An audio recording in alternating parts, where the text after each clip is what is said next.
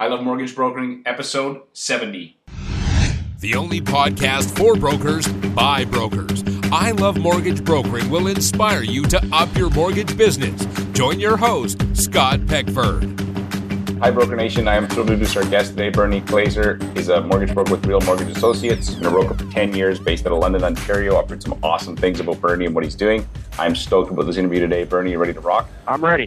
Awesome. So can you tell us a little bit about yourself and your business? Sure, Scott. I'm based out of London, like you say, in London, Ontario. I've been a broker for almost 10 years. I've been in the banking industry for over 20, almost 20. I started my career at Canada Trust, which became TD once they were purchased. And within the banking, I've done telephone sales, right up to mortgage underwriting, income verification, lots of different things, sales management. And that's kind of been the stepping stone to where I am right now. And it's been, it was great sales experience to what I'm doing now. And so and I love it. What prompted you to move into brokering from sort of working in branch or in the bank world? Basically be your own boss, own hours, and unlimited earning potential. Right. And so it was 10 years ago when you got in, right? But so when you were in the bank, were you in a salaried position, or what was your pay structure like? Yeah, I was making, at the time at the bank, I think I was making $40,000 salary. You get your 4 weeks holidays because I was there 7 or 8 years, and it wasn't doing much for me. Not a lot of motivation, and you're just a order taker basically, and you have sales targets, and it was just a lot of stress for not a lot of money, and I just took the leap of faith.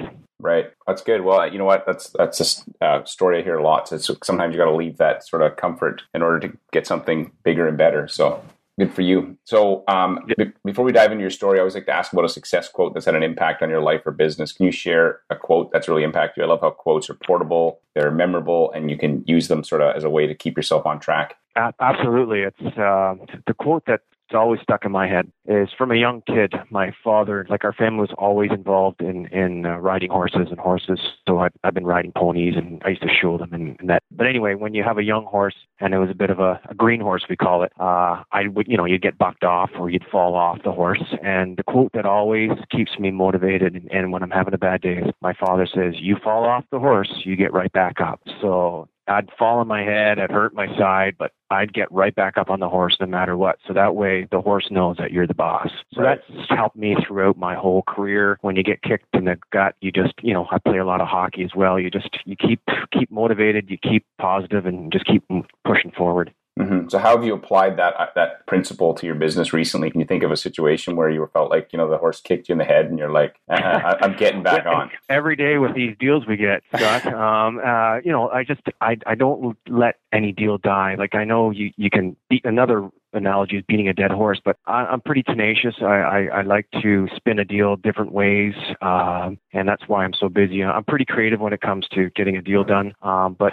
I just use that analogy every day. Just keep trying, and if it's done, but I just keep trying, because people give up too easy, and I don't give up very easy. So even though people think it's no shot, I keep trying. Right. That's awesome. So yeah. Another thing I've noticed talking to successful entrepreneurs and mortgage brokers is that failure happens. It's never fatal, but there's always a lesson in it looking back. So can you share an example of something that you failed at, but now looking back, there was a lesson in it for you? Oh, 100%. I remember when I was going through the banking, everybody wants to move forward in the bank, to move up and get paid more. But I was at a crossroads when I was just in the sales department. And if you got your CSC, which is your Canadian Securities, and your IFIX, you'd get a big raise. Right. So I'm like, you're focused on the money and the big raise. So I would do these courses, and I'll be honest, Scott, I was horrible. I failed them twice.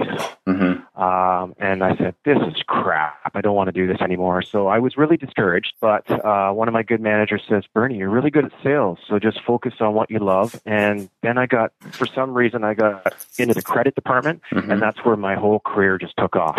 I loved credit. And my sales career flourished from there, and that's where I found the love of the mortgage game. Right. So lending money, like Peter Matthew says, he'd rather give people money than ask them for it. Absolutely. So that was my learning thing. I knew being a financial planner or a investor guy is not for me. It was definitely the lending game was for me. I just didn't know exactly how I was going to apply that. Right. Oh, that's awesome. So I've noticed talking to successful brokers that they always have systems and processes. They don't just show up and hope for the best. They have, and they're willing to tweak and adjust those processes. So can you share an example of an administrative process that maybe wasn't working as well as you'd like, and then an adjustment you made and the outcome you got? Yeah, there's, I'm always trying, when you're busy, you always want to kind of tweak your process and always be open to that. But recently, with me and my assistant, we've had the big thing is when you have so many files on your desk, you don't want to touch them so many times.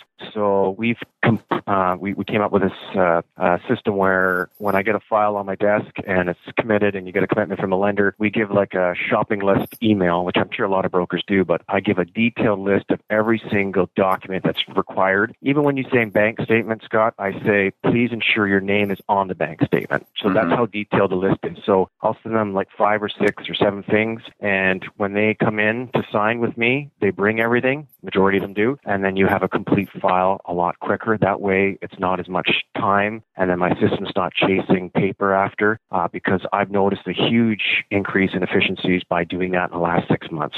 Mm-hmm. And also, when you gather all those completed documents, I've also found that if you send that complete file to the lender, they're more, and it just seems to be a more seamless process to get a broker complete because you're not having all these trickle emails. And then the fulfillment people at those lenders, they hate those trickle emails, right? You can talk to them, they just hate that. So try and have complete files as quick as you can is my game plan. Right. And I'm sure that's other brokers too. Right. No, that's good stuff. So, and these, they're all templated, these emails that you use, or do you use software? What do you do to communicate that? No, I have a fantastic assistant that used to be my manager at one of my old jobs, but he just reads through the commitment and then he'll, how it says broker condition, and he'll just write down like on a list on a little note. I don't have any templates, but I probably could get a template. But honestly, Scott, templates are no good because every deal is different nowadays. Mm-hmm. So you could get a business for self person or someone that's been at their job 8 months, and every lender requires different things too, right? Right. So his job is to read through the commitment and give me a detailed list of what's needed. And he just builds them for you. Yeah, it's so on a per deal basis. When it ends up on my desk, I look at it and then he'll send the email out and I'll just go through it and then we send an email out. It's very, very quick and efficient. Do you meet your clients face to face, or because there's some brokers I find are like primarily online, and or phone and email? Do you?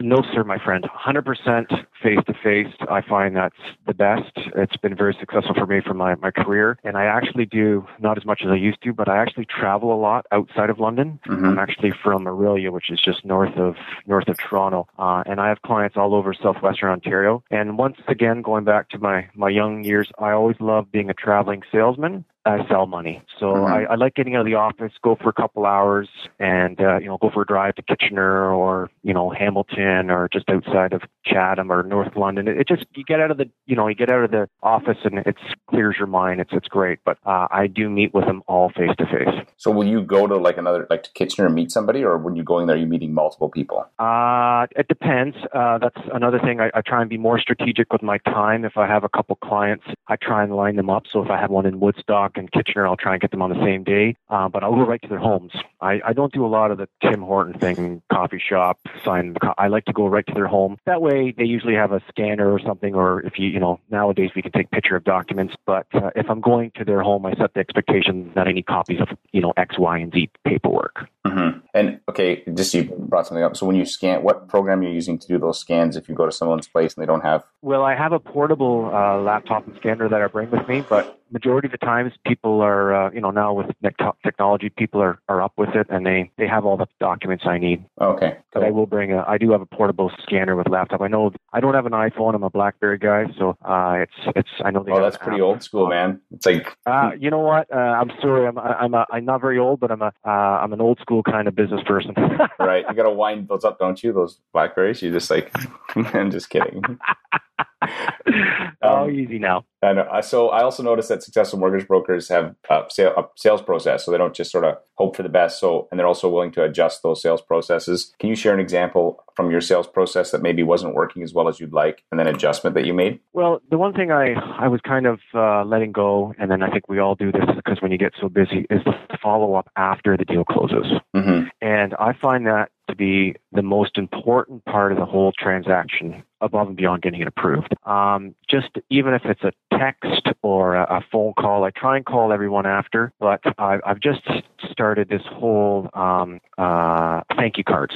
Now, some people may think that's stupid or a waste of time and money, but it's just a simple thank you card. I sign it and I say thank you for your business, and that has improved my referrals huge, mm-hmm. because that's just that extra touch that those clients like, and it just has improved my business I've been doing it for the last few months, and it's really, really turned things around. And are you sending thank yous to the people who refer you or the people that do business with you? Everyone. Or both? Everyone. The majority of it is obviously the clients, but I'll also send, like, if I have a new realtor that sends me a referral, I'll send them a thank you card and maybe a Tim Hortons gift card or something, or let's meet for coffee sort of thing. Mm-hmm. But no, I send it to referral sources and clients. Of course, majority of them are clients, but even the referral sources too. I got a really nice, very slick, easy thank you card. Right, that you can use for, and is it branded and stuff? Yeah, branded with my name, my company, everything. Mm-hmm. And then do you always include something, or is it sometimes just the message? No, it's usually just a message, but sometimes, depending on what it is, I'll maybe send it. Even if a person was declined, I'll send them a thank you card. And that way we can work on their credit or something. But no, I don't always include something. It just depends on the situation. Okay. So I have another question for you. What's the one thing that you've changed in your business or done to your business in the last year that's made a big difference that you think? Well, the biggest thing is actually, people may think this is crazy, but I hired a business consultant that's helped me oversee my business and help me think outside the box, because I think the problem with brokers is when they're so busy, they just focus on the day-to-day activity and not the big picture. Mm-hmm. So I hired this consultant that's come in and helped me for the last 6 months, and I have more free time now to focus on my relationships with my referral sources, building my book of business, and using my assistant more effectively. We're type A personality, Scott, so I'm a control freak. I need to let go of some of that, and he's really helped me focus on the bigger picture and where I want to drive this bus. Like, mm-hmm. It's what I've been in business long enough. You can only do so much. Like, what's your vision? What's your game plan? We all want to make lots of money, but it's not maybe everyone's cup of tea. But that's really helped me become more focused with my business, how I want to grow it, and where I want to take it if I want to take it to the next level. Mm-hmm. So it's been a very, very good process. I recommend that people, it's investing in yourself. I know it's not a cheap process, but I think of it as an investment in your business. Right. Can you give an example of one thing maybe that you are doing differently because of the consultant's advice? I have like a Monday meeting with my assistant. We go through the current deals on the table, and we go through it. We have these more communication, I guess, is what I'm trying to say. Mm-hmm. And then that's one thing we've implemented. We've also implemented some I got a new website. He helped me develop a new website because I think that's the future as well. I was never big into the website, but it just adds credibility. And then just following up with clients, giving them emails with some tips and tricks, and just adding to that customer service experience. And mm-hmm. It's really grown my business, and just focusing on being more efficient. I think if you have a focus, it makes you help your business grow. Right. Totally. That's awesome. So I've also noticed talking to mortgage brokers, there's a lot of talk lately about diversifying income. So, cross-selling other products and services. So I wanted to ask is that something you're focusing on? Because I found that there's two camps. One camp is like, no, just stick to mortgage broking. Another camp says, yes, you need to diversify. So where are you at on that? And if you are diversifying, what are you focusing on? That's a great question, Scott. I'll be 100% honest. I love mortgages. I don't love insurance. And when I worked at TD Bank, I was the number one mortgage sales guy, and I was the worst insurance sales guy. I got in crap all the time. But anyway, we all need insurance, and that's part of the game. But to answer your question is, I feel like I just diversify my mortgage business because I love it. So I do some private stuff, I do some A stuff, and I love the B stuff. Mm-hmm. So I'm more diversifying the types of mortgages I do because I think there's different revenue streams from that. Mm-hmm. Because if you get a B business, like say you get someone that's in trouble, you get them into a 1 or 2 year mortgage with an Equitable Bank or a home trust, that client's going to come back. So that's kind of like another revenue stream because you're going to keep that client for a few years, right? Mm-hmm. So that's my focus. Now, one of my secrets to success is I have a lot of financial planners that send me business. So I'm not going to step on their toes and sell insurance because they sell insurance, right? So I'm not going to bite the hand that feeds me. So it's been very successful. They send me a ton of business and I just focus on the mortgages because I love it so much. Right. And just out of curiosity, what's your kind of split of A to B, do you think? It's probably a 60-40, 60A, 40B. Right. So it depends. Some months it's a lot higher, but overall, I do a lot of, the more B stuff for the more tougher to place. Mm-hmm. But I find those clients got to be, I call it sticky, right? They're gonna, if you help them out, they're gonna love you forever. Right. And they're gonna tell all their friends. Mm-hmm. Oh, that's good. So I tell other brokers, don't be scared of it. Just dive in. Like people just don't, when they talk about privates, people are scared and don't be scared. It's awesome. Right. That's awesome. So how do you balance running your mortgage practice and family and all the other commitments you have? Well, don't ask my wife.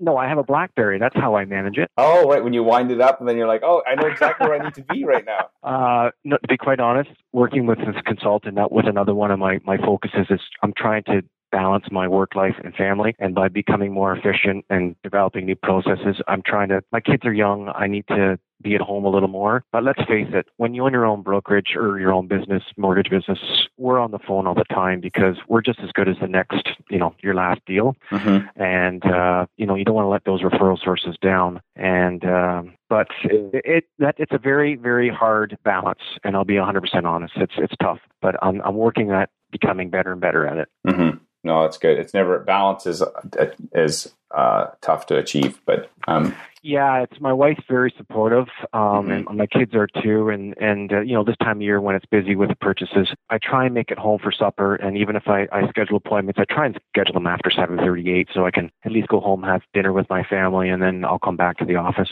Right. But yeah, it's a tough balance. I once read a quote. It said, "Even a man standing on one foot is in balance." So I was like, "Oh yeah, you're right." Yeah, no, that's a tough one. Mm-hmm. So I'm going to move to rapid fire questions. You can answer these with shorter answers if you like. So what's the number one thing holding back most mortgage brokers from being successful? Fear. Okay, I'm supposed to be a short answer, but fear of what? Fear of rejection, fear of learning new things, fear of the unknown. And like I said, when I started, I just asked so many questions. I called underwriters, BDMs. I learned the B business. I wasn't scared of it. And don't be scared of, even commercial. I do commercial stuff. I don't know what the hell I'm doing, but you know what? You just dive in and give it a shot. Right. I closed a $2.3 million commercial building last year. Mm-hmm. So you know what? It can be done. Right. That's awesome. So don't be scared.